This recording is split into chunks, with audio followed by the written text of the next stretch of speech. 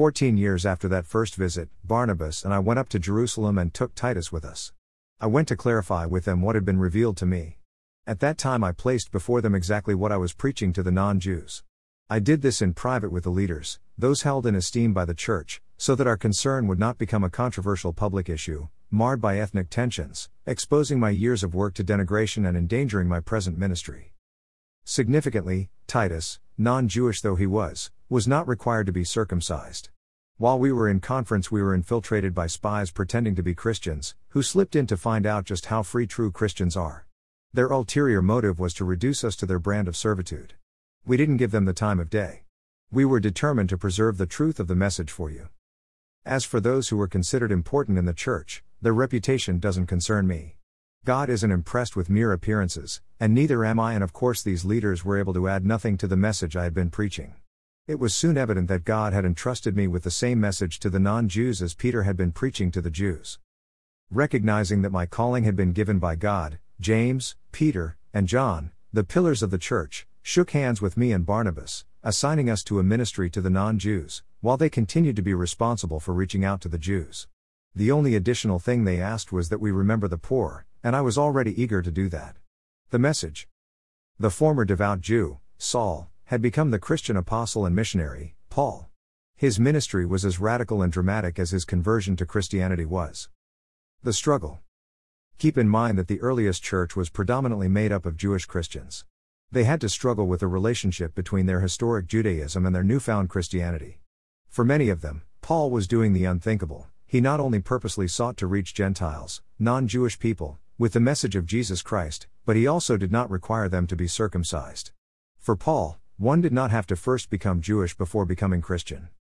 Paul doggedly sought to preserve the core essence and spirit of Christ's message, that is, to proclaim the good news of forgiveness and new life through the person and work of Jesus, and not by means of retaining Jewish customs or laws, including circumcision.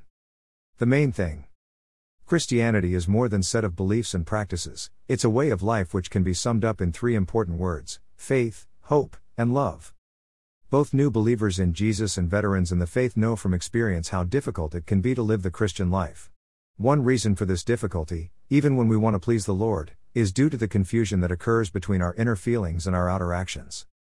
The confusion. The confusion starts with the creation and fall of humanity. In the beginning, God created humans as persons with a divine/human relationship as central to daily life. Genesis 1:26, 2:16-25. What's more, God created people with the capacity to receive divine revelation through our ability to think and reason. Ephesians 4:24, Colossians 3:10. Before disobedience entered the world, in the original state before humanity's fall, all human functions were under complete control with an inner experience of unity and harmony with one another and God. Genesis 1:31, 2-7, 16-25. It is imperative for us to recognize the distinction between our personal being and our personal functions. Romans 1:21-32, 6:16-22, 1 Corinthians 9:27, Ephesians 4:21-32. If we don't grasp how cataclysmic the fall of humanity was, we are going to have big struggles with living the Christian life, illustrated in the way that Paul needed to fend off a bunch of professing Christians who still seem spiritually stuck. The disobedience. In Adam and Eve's original disobedience to God, the authority for life was transferred from God to us so that our sinful bent is to call our own shots without God. The source of authority also got wacky, transferred from a holistic and synergistic approach of body, mind, emotions, and spirit to a one-dimensional approach of simply how we feel at any given moment. If we fail to understand this dynamic, we will be continually frustrated with people because they do irrational things. For example, many church pastors are flabbergasted that parishioners do not simply take what they teach them and go and do it. Yet, if it were that simple, there would be no place for the Holy Spirit. Unfortunately, there's more. In humanity's fall, we lost control of our capacity to function well. We are all now vulnerable to manipulation, too easily swayed by the surrounding culture, and, of course, Satan. Ephesians 2:2-3, Galatians 5:16-21. As a result, our inner conscience has become confused. We are not always certain of right and wrong. We misunderstand what life is really supposed to be all about. We lose sight of the main thing. And, in that state, there's no way we can keep the main thing. Instead, we become obsessed with feeling comfortable and secure, so, we pursue false gods, leaving you disappointed and with a lack of fulfillment in life. The good news.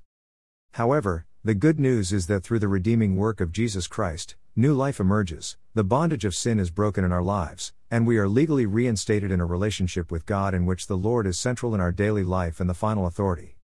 In this new relationship we can again receive truth through the Holy Spirit and the Holy Scriptures. We regain control of our functions. Yet, unless we learn the Scriptures and grow in a daily walk with Jesus, the practical experience of this relationship with all its freedom, joy, assurance, power, and fruitfulness may be greatly limited.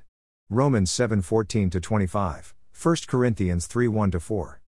Even though we have redemption and faith, it is still possible to regress and give in to our old ways of functioning. This is a big reason why Christians can experience conflict, doubt, fear, anxiety, frustration, disappointment, and confusion. To live keeping the main thing means to grow in the experience and application Christ's centrality and authority in our lives. The awareness. We must, therefore, make daily decisions of faith, hope, and love based in who we are in Christ and recognize His authority in our lives. The following 7 recognitions and awareness may be helpful for you in experiencing Christian freedom and unity. 1. You are a person with the ability to function in faith, hope, and love as God's beloved child in Christ, 2 Corinthians 7:1, Romans 8:14-17:2. There is a difference between who you are and what you do, or don't do. Evil thoughts and emotions do not make you evil, any more than fantasizing about being a unicorn makes you a unicorn. 3. You can take charge of your actions and your life, Galatians 5:22-23:4. The key is the use of your will through living in harmony with revealed biblical truth. In other words, you really can make choices of faith, hope, and love, no matter the situation. Romans 4:17-21, Psalm 56:3, Psalm 43:5-11. 5. Reject whatever is contrary to Scripture, reason, and conscience. Listen to your whole self. Unhealthy patterns of acting and speaking must be broken in Jesus' name. Ephesians 4:22, Colossians 3:5-9, Titus 2:11-12:6. Choose to obey the Holy Spirit and the Holy Scriptures. Learn to think and act on the basis of truth. Acts 27:25-7. Practicing the truth results in freedom, a repatterning of thinking and functions, as well as the fruit of the Spirit. John 8:32, Titus 2:11-14, Philippians 2:12-16. The church is intended to be a supportive community of fellow redeemed people who worship and love Jesus together. Without sharing our collective learning of the Scriptures and daily struggles of faith, hope, and love, believers will inevitably be spiritually immature over the long haul. Instead, talk about your shared experiences of worship, Scripture reading, and Christian living. In doing so, God is glorified, the church is strengthened, and the cranky circumcisers are seen as the legalistic lunkheads they really are.